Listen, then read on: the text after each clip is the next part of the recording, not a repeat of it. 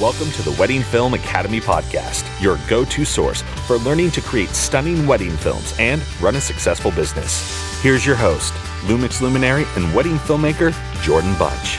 Hello, and welcome to another episode of the Wedding Film Academy podcast. We are continuing on with this series that we've been doing about other brands and work outside of the wedding world. And so, a few months back, I was browsing through Facebook, and I was probably on one of our community pages, and I came across Mark Sawatsky, and in particular, I came across this film that he had done that was unlike anything I had ever seen before, and I immediately reached out and said, hey, we have to make a podcast. That was months ago, of course, but I'm excited that we're finally making it happen. So Mark has been shooting video since 2012 when he was in college, doing it kind of as a side hustle. And just 2 years later, he was able to move it to full-time work, shooting weddings and all kinds of other stuff as well. But I understand that, Mark, lately your heart's really been in this new venture with real estate that you're doing. So thanks for coming on, Mark. Yeah, no worries. Thanks for having me. Super excited to be here. This is my first podcast, so hopefully I don't misspeak or, just say something that's not podcast friendly. I don't know. Well, you speak freely as a Nova Scotian would. So okay, Mark I'll do. Mark's coming to us from Nova Scotia, which I have to admit, as a Texan, I'm not even exactly sure where that is. So my geography skills are seriously lacking. So my apologies. Yeah, it's up in Canada, right next to Antarctica. Nice. Yeah, right next to Antarctica and Africa, right in between those two, right? Yeah. Yeah, small little island called Canada. Yeah, you can actually. Awesome. So anyways, yeah, real estate. I started doing, can I just jump in and start talking? Or is that rude? Go for it. Do I have to wait for you to ask me a question? Sorry. Okay. No, go for it. All right. So I actually did a couple real estate listing videos early on in videography. I think I actually did a couple just to try them out for free kind of thing, early in the side hustle days, basically. And I look back at those videos now and I wouldn't even consider sharing them. They're just so terrible, right? But at the time, I just kind of thought that doing real estate listing videos wasn't a viable business, because just the kind of vibe that I got from the agents that I was talking to and stuff was, agents are going to want to pay $50 or $100 or whatever, really low amounts of money to get listing videos done. And, that was years ago. And I think that the industry for real estate listing videos has changed a lot, even in the relatively short time that I've been doing this. Years ago, I mean, I'm just one person kind of observing the industry. I don't have actual statistics or anything like that, but just my vibe that I get from doing it, is that listing videos are in more of a demand now, and the demand for the production value of a listing video is going up. Yeah, I think probably most people who've been in this world have at least sort of looked into that, kind of been curious to see what others are getting paid. In our area, I think it's, something maybe $200 to $300 is probably pretty standard. But they're all very basic videos. It's sort of a silent, it's almost like in today, and I've said this too, it's almost like real estate listing videos the way they've traditionally been done years ago when only a few agents were getting them and such, where it's just wide shots of every room, right? And there's no real planning or idea there. There's no creativity in there. It's essentially like watching a slideshow of pictures, but you can't choose when to go to the next room or back to the previous room, which is why I feel that pictures are superior to those types of videos. Yeah, that's fair. And I think that videos like that, like I can see why the agent would want to have it just because of the type of media it is, right? It is a video, so it's going to have, you know, a certain impact on how feed friendly it is and how it's going to serve their campaign, et cetera, right? Yeah. Well, I think for people like you and I, people like our listeners, I think most people would have sort of a hard time. Oh, sorry. I remember the end of that thought was the agents, if that's what they want from a video, is just video media content that's the same as the pictures but inferior. I think they should be doing it themselves. Oh, yeah. Yeah, I mean, you know, that's not bad, yeah. I mean, I watched like a bunch of like real estate listing tutorial videos on YouTube and stuff, and I seen one that like was a really well done tutorial. The guy's clearly good at doing real estate videos, but literally all it was like the kind of camera that you want to have, right? The profile that you want to shoot in, and it was like, yeah, shoot in the highest dynamic range you can, right? Like, so there's that to understand. And then beyond that, it's just all you need is a gimbal and a wide lens. Yeah. So if the real estate agent buys those things, right, that they can buy all those things for less budget and they don't need to hire a creative because it's not really a creative project in my view. Sure. Yeah, it is very much a commodity. And I think that's why the prices for it are so low, why the budgets for it are so low. It's because it's just a commodity. I think anyone with the proper equipment could do, you know, what's considered of the highest standard in real estate videos. However, what you're doing is just completely different from that. Talk to me about, first of all, I'll mention that we're going to drop a couple of these videos in the show notes. So if you're listening, click on the show notes so you can watch this and see just how different it is and why it caught my attention so much, because I've never, outside of one other video maybe in real estate, which was sort of like a lifestyle video with actors, and it was probably a $10,000 budget. I've never. Oh yeah, I've seen some like that. Like there's a dude in California, and it's called the Smith Group. Tim Smith. I don't know if you've seen him, but your listeners should go check that out right away if you want to see like what in my view is like. I mean, my real estate videos are different for sure, but if you want to see what the best of the best of the best listing videos are in the world, in my opinion, you should check out whoever's doing them for the Smith Group. It's a Coldwell Banker operation. Awesome. Yeah, definitely need to check that out. But even so, yours are even different from that, you know, and it's something that can fit. Whereas that style of what I imagine this guy is that you're talking about is probably pretty much exclusively for, you know, huge multi-million-dollar listings. Yes. What you do is really unique and special, I think, because it creates a lifestyle video that is anonymous. There's no actors in it, or if there are, we don't see their faces. So it's this anonymous thing. So talk to me about the idea that you had and how that idea was formed, because yeah, like I said, I've never seen anything like it. So did you see someone else do something like this, or did you just kind of come up with the idea yourself?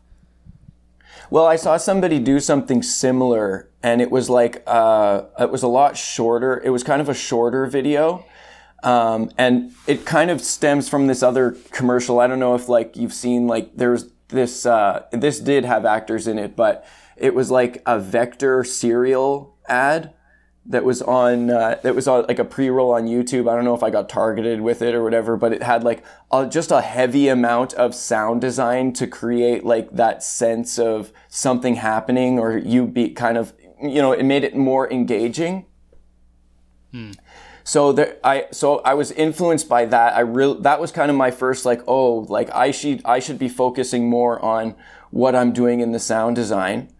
And then I saw this like ad for a condominium, like it was like a big condo complex, and it was like a really short ad.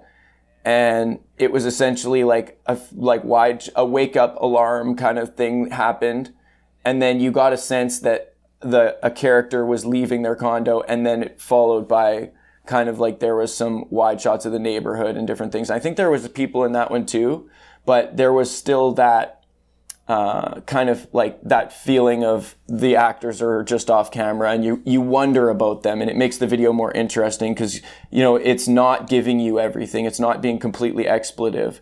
And I really liked it. And I've tried to find that video again, and it was taken off of YouTube, and I just can't find it, unfortunately. Okay. So tell me about, I'm interested then in sort of the business side of this. So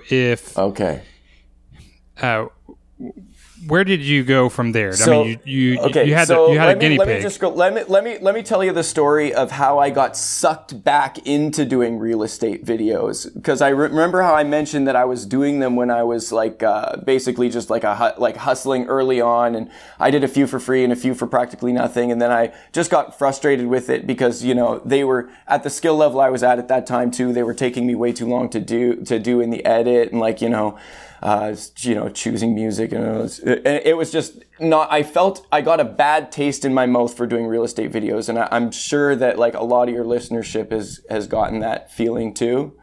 Just because agents don't have a lot of money either, right? Like they're out hustling, and every dollar is a dollar to them, right? Big time. And I did a wedding video, and the wedding couple had a friend on Facebook that was a real estate agent. And his name was Andrew Stevens. And he reached the wedding couple, basically, he said he was looking for somebody fresh to do videos for real estate. And he reached out to me and said, hey, can you do would you be interested in doing listing videos if we did a whole bunch of them in a year? Like if I guaranteed you 20, would you do them for a couple $100 kind of thing, right? Each. And I said, yeah, that makes sense. You know, that makes total sense to me, because going out and doing a real estate listing video midweek for $200, and I've got his down, like the very first few that I did, I started a template right away. So, and I had a workflow for it. And his is a different style of video too, which is something else I definitely want to talk about before the podcast ends. But with his videos, I can do those in less than what a regular workday would be. So it's just, for me, having something like that just is a stream of money midweek just felt awesome. And then when his videos started to kind of come out among the real estate agent community, and they saw like, whoa, these videos, you know, they're really engaging, and they're getting a lot of views, right? They're getting a lot of views, and he's increasing his listings from the videos, because not necessarily because the video is so good that it's going to make a buyer buy that house. Like that's one thing I know that we kind of chatted about months ago, like when we were talking about the business in general, this industry, the real estate listing video industry in general, is that I believe that real estate listing videos aren't really about selling that house particularly. They're about raising the agent's brand, raising their presence, building the network of the agent. And that's what good listing videos really help to do. And so anyways, I started doing them with Andrew. They became more popular. Other agents started reaching out to me and asking, you know, questions that were kind of turning me on as a creative. Like, you know, they were looking to me for advice on how they should do their videos. You know, should we walk through the house? Should we do this? Should we do that? And eventually, another agent reached out to me that was a really big, an agent with a big profile from Royal LePage. And she wanted to do something really unique. And she had been watching my wedding videos also. And I mean, I don't want to try to talk up my wedding videos. I mean, you know what it is, but they're not. In the wedding videographers group, my real estate or my wedding videos are not good. But in Dartmouth, Nova Scotia, they're pretty freaking amazing. I don't know, to my own heart, but I guess it's just where we're at. But anyway, so she said, I want to see a listing video that's like cinematic, kind of like the thing. And oh, by the way, like I don't want to have to do it with I wouldn't want to have to get actors and stuff like that. And then I framed the question of, can you tell a story without actors? And I was like, okay, because she was already turned on to okay, to make this a seriously successful, next level real estate video, we want to have the feeling of time passing and, just that sense that something is happening, right? You're not watching an ad where it's just room after room after room of these visuals of a product, right? It's something is going on that is keeping your attention while you're also being shown a product, just as a caveat to that. Did I use that word correctly? Caveat? Yeah. Okay. All right. It's not the caveat. It's not negative connotations, is it? Or no? No. Okay. Caveat's like an add-on, right? Yeah. So if you had fish and chips would be the caveat. Well, it's like a fish. Sidebar kind of thing. Yeah. Okay. Sweet. Yeah. So that's what it is. And these videos that I do now, that agent is called Sandra Pike, if I didn't mention that. But these videos that I do for her are a lot of work, and I charge $450 for those. Plus I have a $50 budget for little things that I want to buy, like food or this or that. And they're worth it. But I think I do believe now that I came in a little bit low on them. I am making money on them for sure, but I'm thinking about how to raise my price on those a little bit too, going forward, probably into next year. Sure. Yeah, it's interesting. So the idea was really born out of kind of multiple places and kind of growing your voice, and then hearing the feedback from this new agent and what she was really looking for as well, and then trying to again kind of squeeze the budget in a way of, hey, we want to make a story, but we don't have room for actors and that sort of thing. So yeah, very interesting. And the other thing that's interesting with the case of Sandra Pike, at least with my videography, is she has been increasing her high-end listings. And I mean, obviously, the place you want to get to doing bigger budget real estate videos is in the high end, where the agent is making potentially tens of thousands of dollars on the sale of the house, right? Sure. Yeah, absolutely.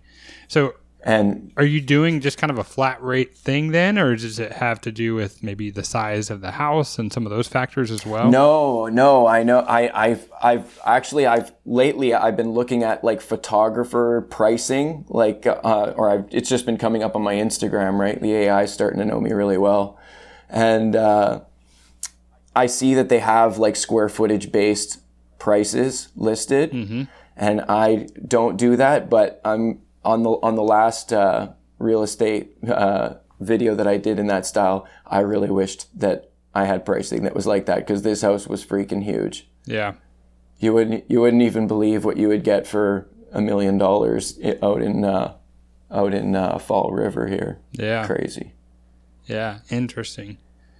So I want to hear more. Maybe talk to me about your favorite video, and then shoot me the link so we'll make sure and put that one in the show notes. But talk to me about your favorite. Okay, my favorite video, and it's not. I don't know if it's really because of my work or the work that I did in that video, but just the experience of shooting the video. I'd say my favorite was probably the Cherrybrook one at 60. I think it was 62 Cherrybrook, and that's in an area called Cole Harbor. And the guy was working out west, and nobody had been in the house in a while, and he had 2 nice trucks in the driveway that we couldn't get off. So I shot a little bit of his truck, and then I went and made this little thing of it looks like old VHS, like home video footage of him off-roading in the truck kind of thing, but we still don't actually see his character. And then I also did like a bunch of POV like stuff in that one. That was my first time in like introducing the POV element to the real estate. I don't know if you watched that one, but I like, you know, the alarm went off in the morning and I had the camera like to my face kind of thing like this, and I like was like slapping off the alarm, and I went to the fridge and grabbed like a Monster energy drink, and I made scrambled eggs with it. So I was like doing all this ridiculous stuff. Like I mixed the energy drink with the eggs, scrambled it up, and then I made French it was French toast, and then I dunked the French toast into it. Nice. And then I showed the off-roading, and we had like we played pool. Like it was a single guy, and he had like a big house. And, like we were opening cupboards and finding like his dab rigs and stuff. Like it was a hilarious experience. He had security cameras all over his house too, because I guess he's working out west a lot, right? You would, and I had my buddy down with me, and like we played. We picked up the homeowner's guitar, and like we played him a song in his security camera. I was like, "I hope you had the time of your life." So hopefully he watched that. That's awesome. So we had a donaire for dinner. Yeah.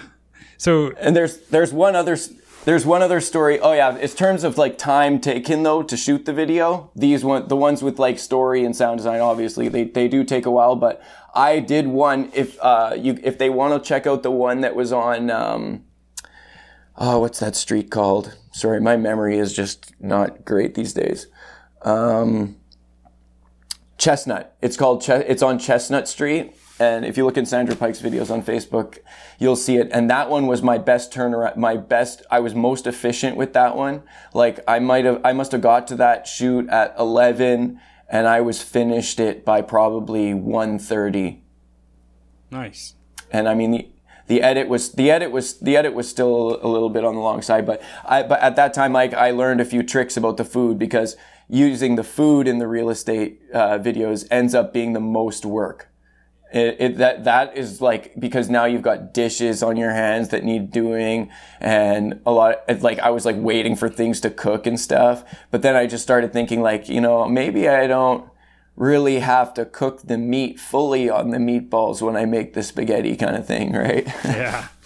Nice. So anyways, in that video on Chestnut, the meatballs were actually still frozen, but I was like, they look all right to me. You put the sauce on them.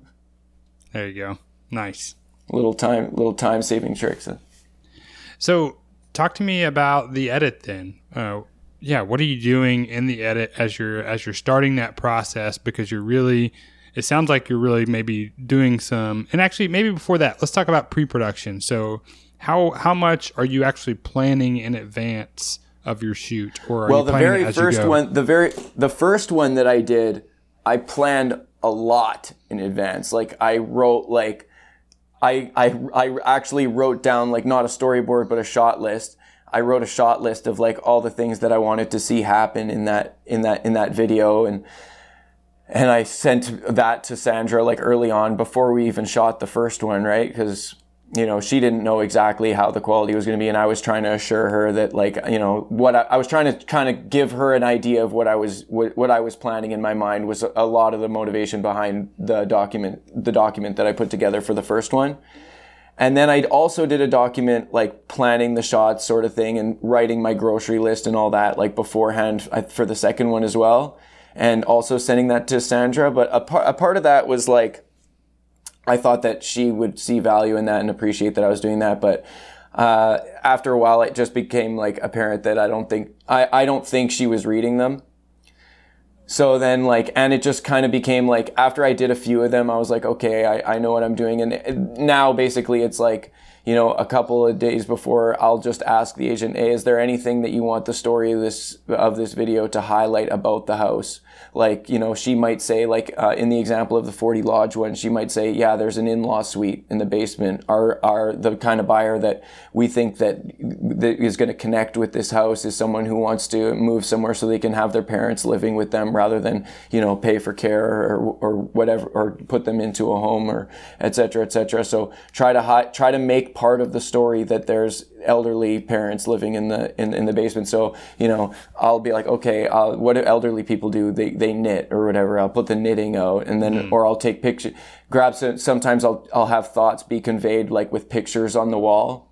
Or not even thoughts, but just feelings. Like, you know, if I want the viewer or the potential buyer to be feeling a certain way about when they look at this next room, I might preface that with like a shot of a picture that says like, you know, best damn mom in the world, or like world's greatest dad, with the coffee kind of going into the coffee cup or whatever, right? Little messages. Sure. Yeah. Awesome. Okay, so then tell me about what you're doing to really form that story when you go into the edit. So when I go into the edit, I just basically, I read this book called In the Blink of an Eye by Walter Murch. And I'm sure you must have heard of the book? Sure, yeah. I've got a copy. Yeah. Anyway, yeah. And I think they like use it as a textbook in film schools and stuff. But anyways, I got turned on to it because I seen him doing like a little seminar kind of a thing at a Adobe Creative Live event, and I just like what he was saying about like how to edit was just like, oh, like it was speaking to me. Like, you know what, like if it was in a church, I would have just I would have been like, yes, you know what I mean? Like this is coming through Hallelujah. me right now. And my eyes are opened. Yeah. Anyways, his 6 rules for editing is kind of how like and the first projects that I really started thinking about what he was saying about that, like, you know, how emotion is like the highest priority over everything else, right? And like even above story, right? So that influences how I edit, and it really began influencing how I edit in these real estate videos, and you know. So yeah, I try to like plan my shots so that, you know, I'm going to be following those rules of eye trace and this and that. And then, you know, the other side of it is the audio, workflow. And I actually have been trying the first one that I did, the audio workflow is probably harder than on the video side. I'd say that would be my guess. Yeah. So are you collecting? Yeah. Are you collecting all that audio on the day? Are you downloading from different? I try sources? I try to get all that audio like as it kind of happens during the actual shoot itself. But I mean, there are times where I'll get home and be like, you know, I've used like recordings of my own doors in my house, like, right. You know, just because especially if the homeowner is there when you're shooting the video too, there is that added pressure of like, okay, maybe we can just do this in post, right? Let's just go. Yeah. You know, so tell me. I guess it shouldn't be that way, but sometimes it is because of the social pressure of, hey, the kids are coming home right away, and I wasn't even expecting there was going to be a real estate videographer. Gotcha. So actually, that before we end this podcast, remember how I was telling you about that crazy like story, oh man, that with the homeowners that like got in that fight. Yeah. Yeah, I should tell that story before the podcast ends. It's right. It's hilarious. Sounds good. So are you collecting that audio in camera? Are you using a Zoom recorder or something like that? I used to use a Zoom H5, and it actually exploded at a wedding, weirdly. So now I know, I couldn't believe it, like a big spark, all kinds of smoke. It was unbelievable. I don't know if it was I was plugged into power on the DJ's thing, but that's another story. Anyways, yeah, now I use a DR40 Tascam, and I have like, you know, used like a lav and you know, I'm ashamed to say this, but there were times when I used camera audio for the sound. Sure. On some of the videos, you know, if it was close and it was just sounded the best. And then for like other things, like sounds that I just can't, like, you know, sounds that I want to use, I'll just try to find them like on, you know, YouTube or like something like that. Like for example, like if I want to find, like I want to establish that this house is in a certain area, like I'll go on YouTube and try to find like maybe a local news report of like the soccer team doing good or something like that to like play and have playing in the background just to introduce thoughts about what life would be like in this neighborhood. Yeah, that's cool. Very cool.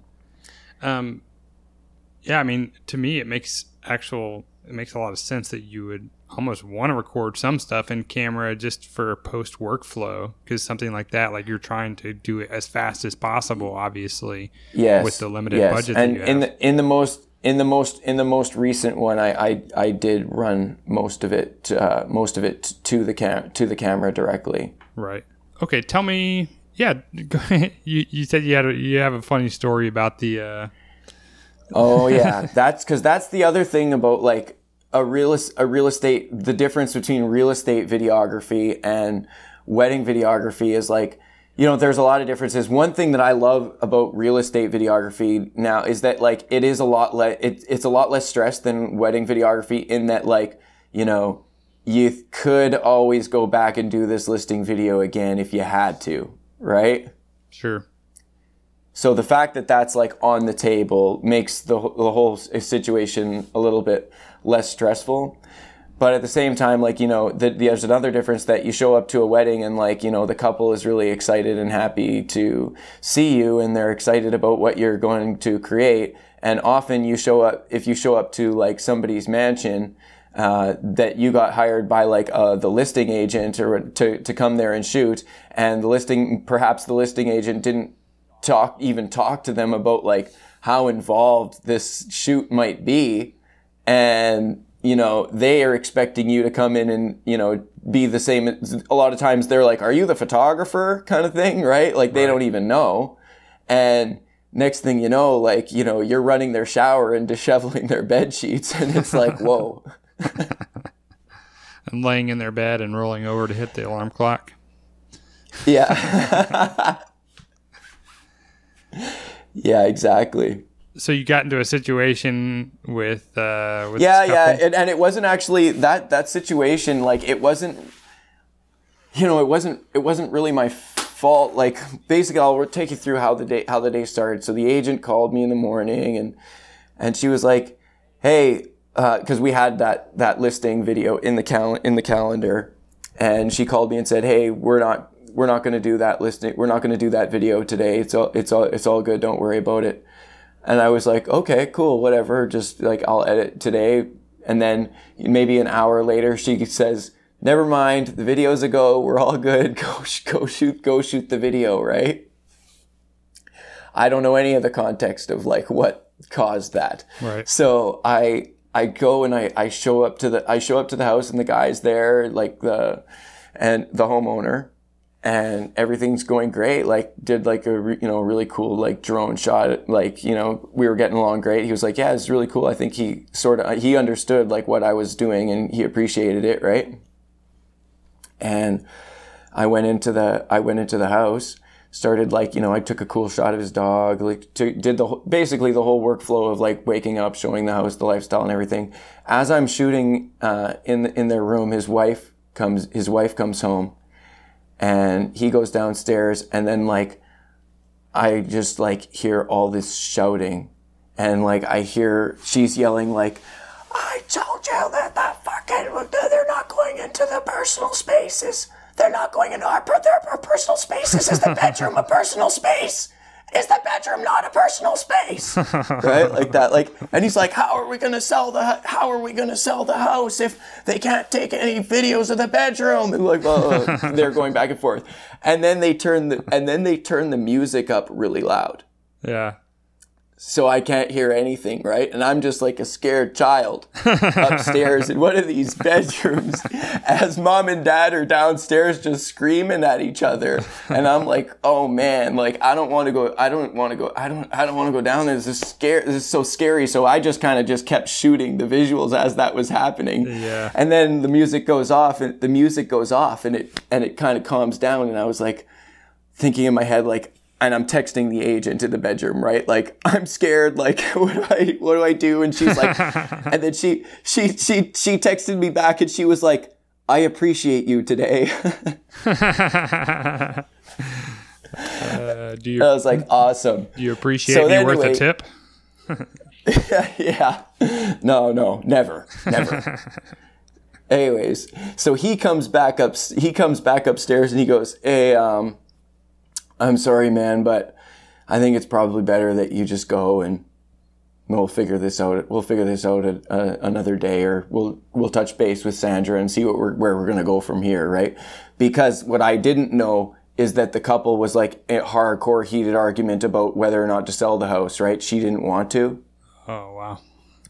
So there was like a big underlying thing going on there. But anyways, so I'm like, okay, man, like I don't even want to comment on who's right, or like I don't want to comment on it, on the whole situation at all. But I just packed up my stuff and headed for the door. And as I'm leaving out the back door, the wife is sitting right there, and she was like, "Where are you going? You're gonna finish the video, right?" And I guess like kind of, you know, like sort of you just saying, "Well, you're not leaving. I won't be the cause of you leaving here," right? Like it was just a really weird social dynamic going on. So I was scared, and I was like, okay. And like, so anyway, I had to keep shooting the video, and it was literally like, it was just the most awkward experience. Like, it was, I loved it. I thought it was just such an amazing, you don't experience that a lot of the time, right? It's like being a teenager again. It was like being a teenager again. Like, oh, you know, mom and dad are fighting, and this is just a weird, awkward situation. Everybody's playing Fortnite. There's ordered pizza on the table. That video had pizza ordered. I was like, we're ordering pizza. I'm not cooking dinner. Yeah. It was a broken home, man. Yeah. Yep. Well, that sounds like a pretty fun one. Yeah. So anyway, the closing thoughts are like the value of, like, you know, what I was going to try to say about trying to get the value that I was going to try to deliver to your listeners is when you're going out trying to get listing videos, the main point is that the profile of the agent. That's why it's worth it for the agent to get the listing video.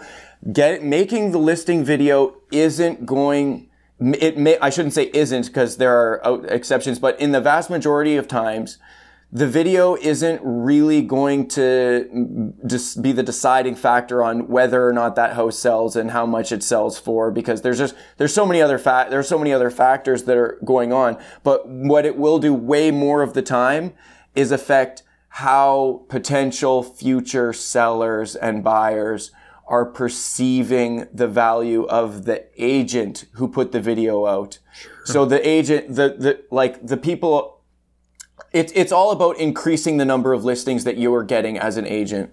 It's not about that one particular house. And I think that if you're sitting an agent down and they're basically saying, well, I work in area, you know, or they're not saying, they're thinking this in their mind, like, I work in area where houses just sell like hotcakes. It's a freaking buyer's market, right? Like, and the houses practically sell themselves. Like, the video isn't going to do much. Well, then you're really competing against other agents, right? So if the seller likes your video and, you know, they think, wow, this is a great video. I think that because that video is so well done, that agent is probably takes themselves more seriously. They're more hardworking. Like, if they're getting something put together like that, it makes them more likely to trust you to take a listing. And I've seen that with every agent that I've done videos with. Their listings are going up. Mm.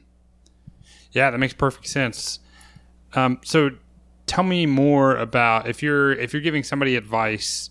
If there's a freelancer out there who, like you, would like to have more work during the week besides what they're doing on the weekends with weddings and other events, what's your advice to that person on how to move into this territory?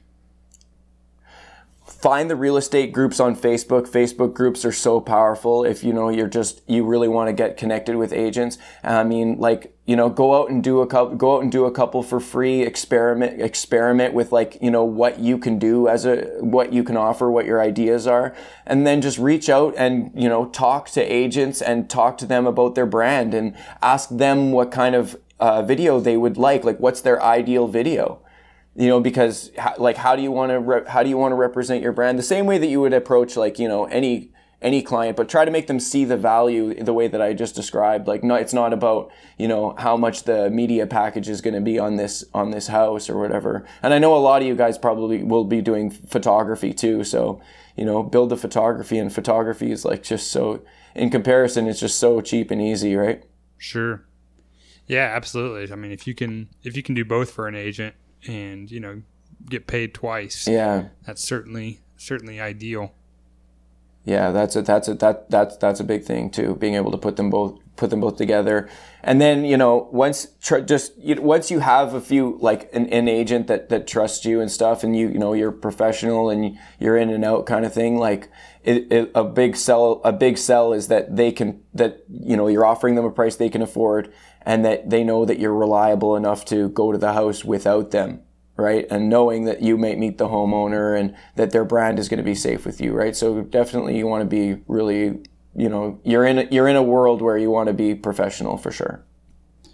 Tell me about what you've done to grow, to grow what you're doing, because I watched on the Pike videos. It's very much white labeled for the real estate agent. Right. It doesn't have your branding on it. It has their branding on it. So, which I imagine is probably very much expected in the real estate industry, because, like you said, you're all about. That's exactly what I expected too. Because a lot of times, an agent gets a good videographer. They maybe some don't think this way, but I'm sure I know a lot of them do. That they don't want to give that up. They don't want to let everybody else know who their video guy is. Right. Yeah. So what are you doing to combat that, to grow what you're doing beyond just the Pike Group?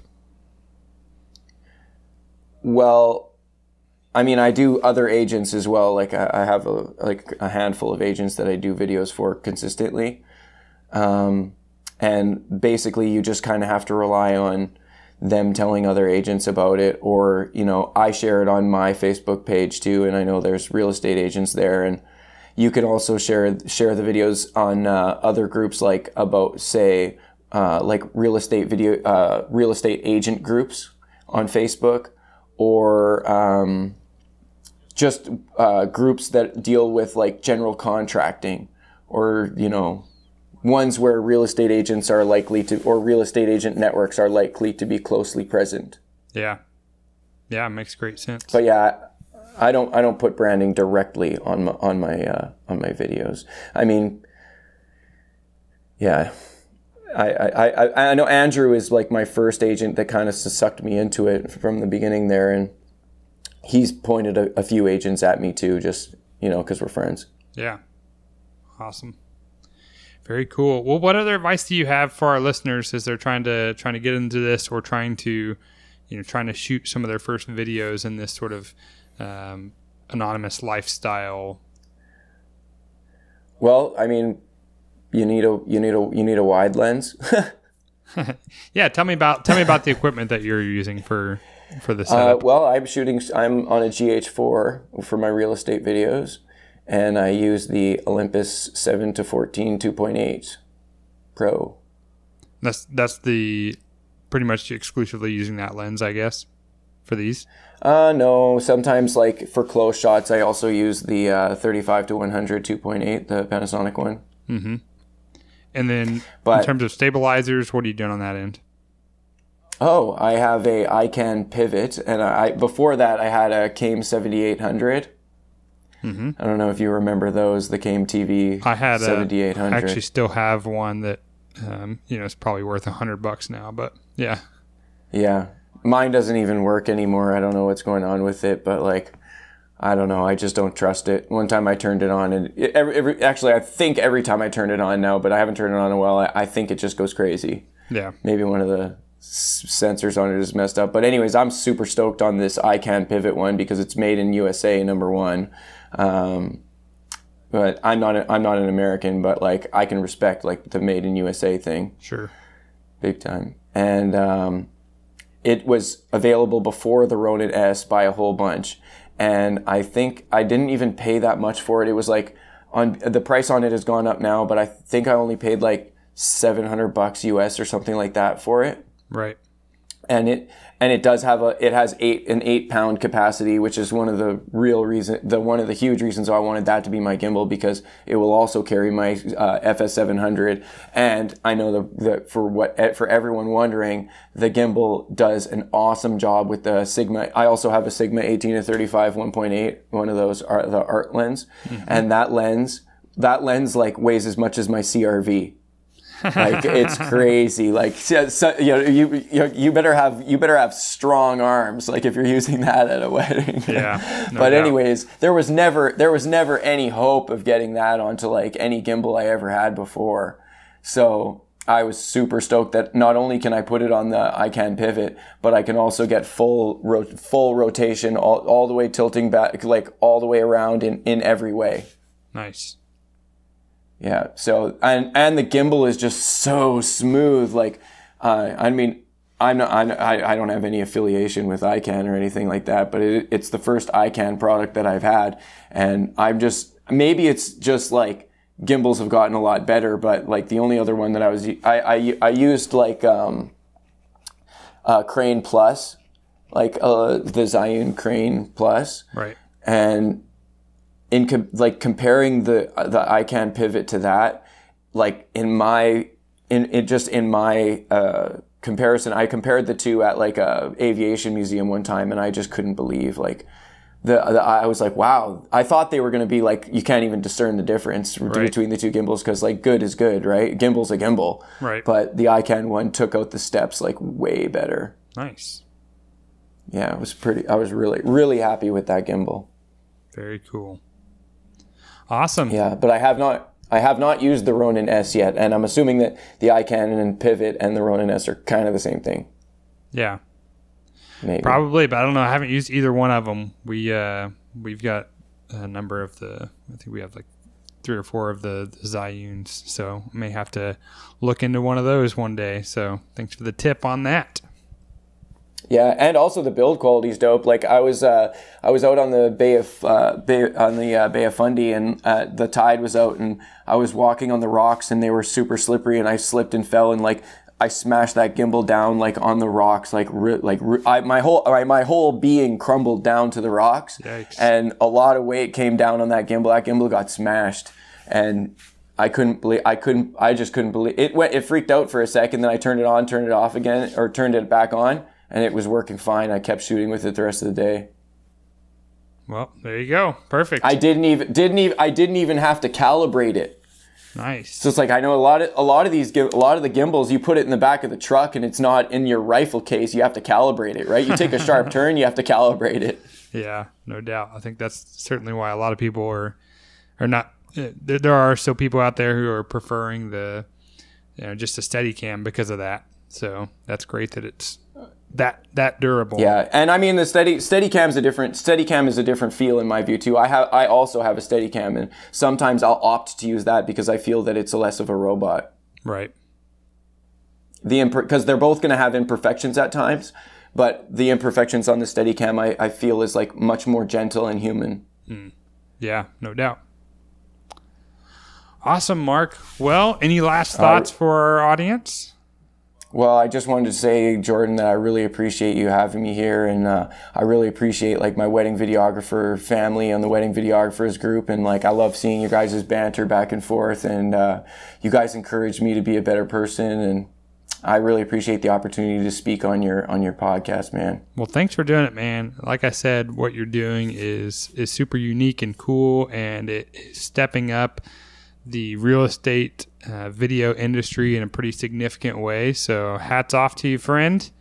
Well done. Yeah, and thanks for sharing your knowledge. If any of you guys like that are listening to this now, or making newer and different real estate videos, share them in the Wedding Videographers group, because they don't take them down. It's pretty awesome. Nice. Awesome. The Wedding Film Academy podcast is produced by Taylor Juarez. If you found this episode helpful, be sure to subscribe on Patreon so you never miss a show. And when you're done, head on over to the Wedding Film Academy Facebook group to chat with other wedding filmmakers like yourself. Until next time, keep making movie magic.